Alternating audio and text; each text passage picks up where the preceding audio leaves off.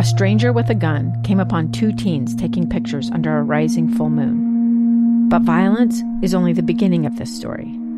Sometimes I thought, there are no miracles. Yeah, there are, and this is a big one.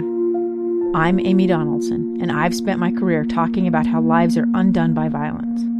The Letter is a podcast about how lives are remade. Follow The Letter at theletterpodcast.com or wherever you get your podcasts. At SLRC, they understand your dream to move. Moving up, moving on, moving your body, moving mountains. SLRC can help you find the focus to define your finish line. As a top 10 run shop in America, they use their 25 years of experience to provide custom shoe fit analysis and offer a premium assortment of footwear and workout essentials. Locally owned, locally operated. SLRC is movement inspired. Visit saltlakerunning.com to schedule your shoe fitting today.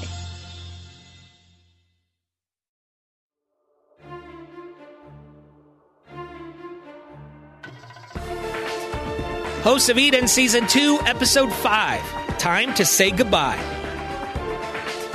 Last time on Hosts of Eden, Season 2, Johnny agrees to have Special Agent Barnhart transferred into his body in order to save him.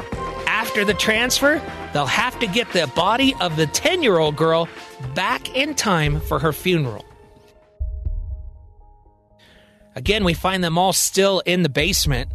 Marion has just completed the transfer of Agent Barnhart into the body of Johnny.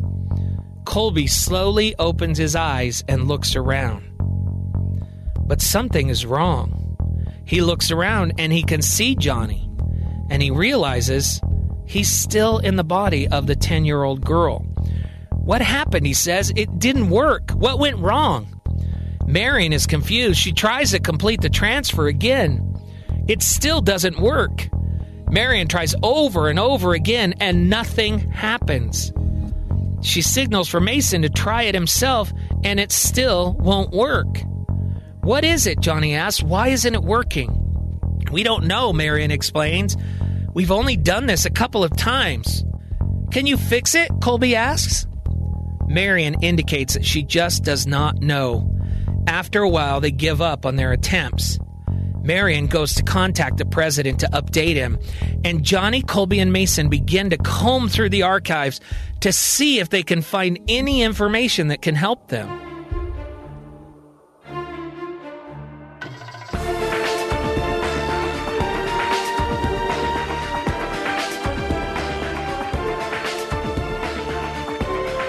The next day, we find them all gathered around the kitchen table. They're all eating a meal and discussing what needs to be done next. Marion explains the wishes of the president. So the president thinks that our only choice is to find out everything that Colby knows and then transfer him out of the girl and return her to the family as soon as possible. Wait, Johnny asks, transfer him into where? Marion explains back into Genesis, into a new host. To start a new life. That's the only way to get that body back to the family in time. Johnny's still confused, but we just tried to move him. He wouldn't budge. If you can't transfer him out using Genesis, then you're going to have to kill him. Like, really kill him. Marion realizes that Johnny is correct. She looks over at Colby. You're right, she says. We're going to have to kill you. Again. Colby, of course, is not happy about this. Wait a minute, I don't like this. Mason interrupts, we could use poison. Then Johnny chimes in, what about suffocation? Colby doesn't like where this conversation is going, and he tries to speak up, but gets interrupted again. Mason says, no, we don't want to make it painful. Why not just put him in the garage, with the Bronco, and then close the garage door?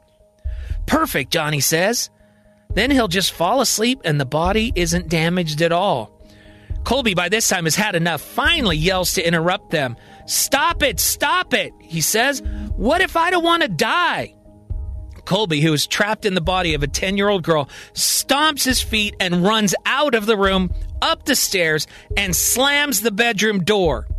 Marion yells up the stairs after her, or him, you come back here. We're not done. You better... Mason grabs her arm and interrupts. The look on his face reminds her that she's talking to an adult, not a 10-year-old child. Marion is frustrated. I don't think I'll ever get used to all this. Mason tries to calm her down. It's okay. He'll get used to the idea. Just give him some time. He doesn't have a choice. Marion says, it's not that simple. We're supposed to protect life, not take it. I'm not going to kill that 10-year-old girl. Mason tries to explain, she's already dead. She already died, Marion. And for all intents and purposes, he's dead too. His body is dead. No, Marion says, he's alive. And he wants to stay alive. If he's willing to go back into Genesis, that would be one thing. But if he wants to live, then we need to find a way to make that happen. I'm not going to kill him. Then Johnny chimes in. Wait a minute, think about it. She's like the perfect secret agent. No one would ever suspect a 10-year-old girl. He could be a real asset in that body. Mason thinks about it for a minute. Let's just for a minute say that I'm willing to go along with this. There's still a family out there that is expecting to bury their daughter this weekend. Johnny seems to be full of ideas. We could drug him, put him in the casket for the viewing, and then take him out before the internment. That would never work, Mason says. They would see him breathing, even if he was drugged. Well, maybe we can get them to have a closed casket then, Johnny asks. Marion indicates that from what she knows, the family would never go for it. There's only one way, Mason says. He's going to have to sit as still as he can in that casket. We can run interference to give him time to breathe, but this is a huge risk. Now Marion is totally frustrated. Oh, you can't be serious. Johnny's still with more ideas. Why can't we just have the president make something up, like some kind of quarantine or disease or something like that? Because, Johnny, Marion says, the president was very clear. He wants us to return the body and send Colby into the Genesis device. He was very clear about that. Wait, Mason asked, you mean we're not going to tell the president about this? I don't see how, Marion says. Well, Mason says, it looks as though we have a funeral to plan.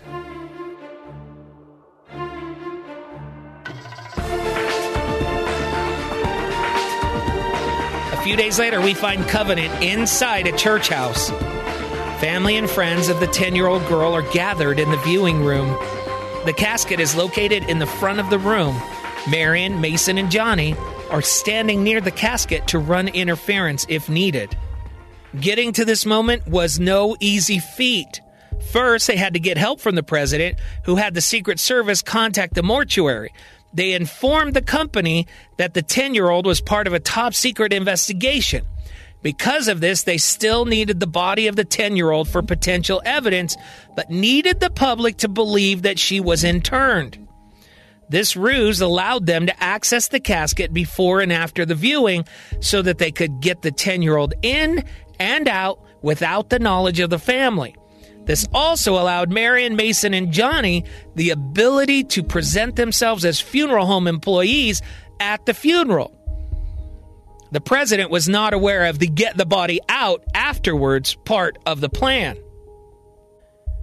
Colby has spent the last few days practicing breathing techniques that would hide the fact that he is still alive.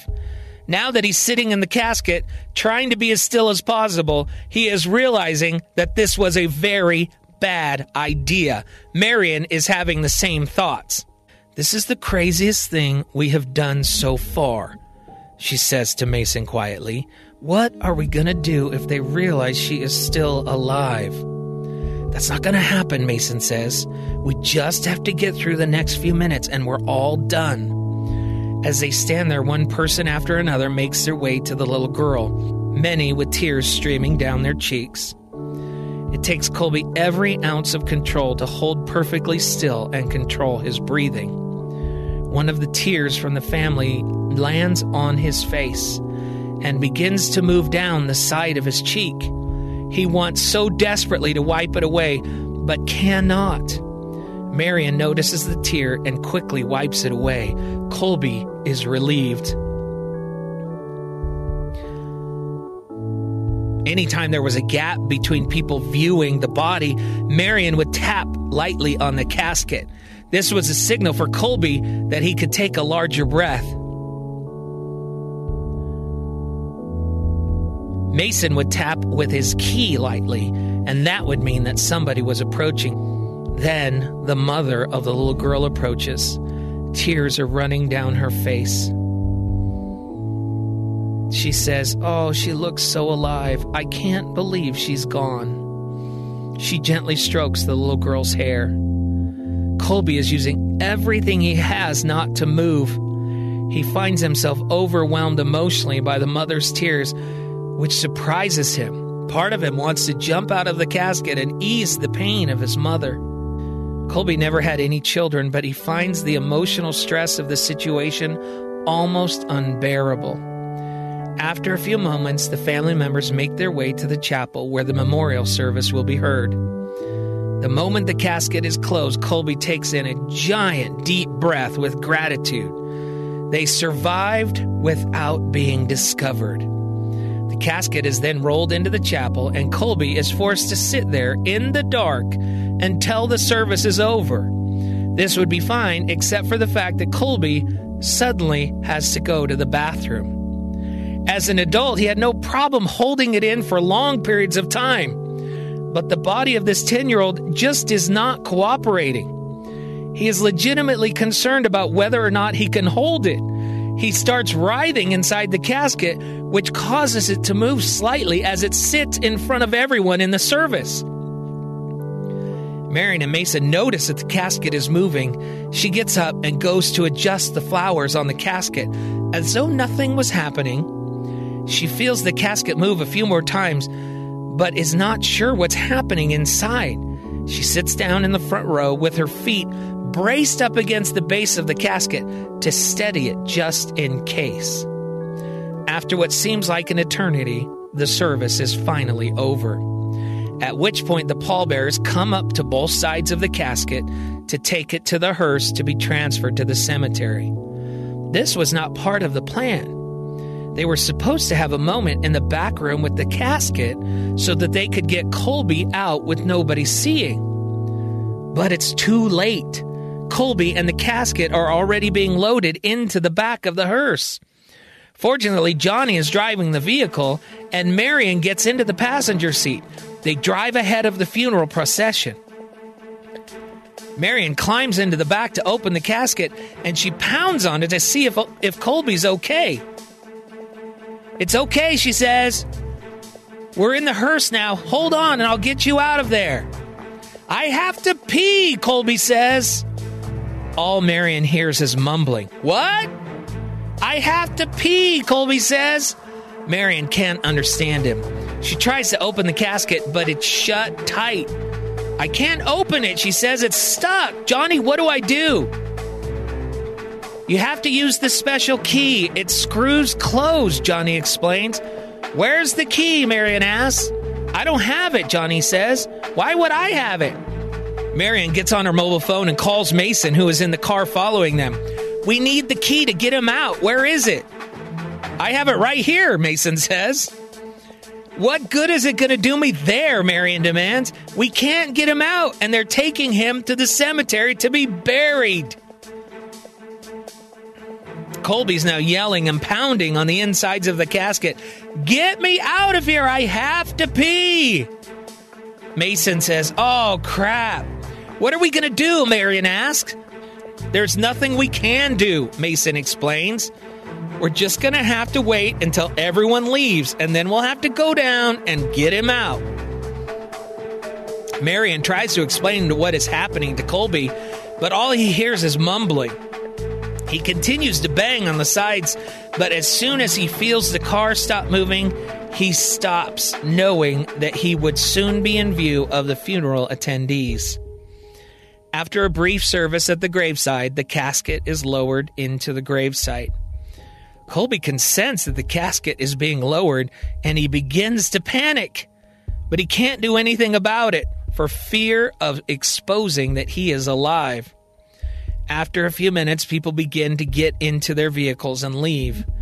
But the closest family members remain and continue to cry over the gravesite. After several more long and tense moments, the family slowly makes its way into their vehicles and they drive away. Looking around to make sure the coast is clear, Mason jumps into the grave and begins to open the casket. He finally manages to get the top open. "It's about time," Colby says. "What happened?" Mason is distracted. He says, "What is that smell?" Colby responds, "I couldn't hold it, okay?" Next time on Hosts of Eden Season 2, the team finally gets about the business of figuring out who the stranger is that attacked the base and that can transfer from one body to the next. Meanwhile, that suspect strikes again.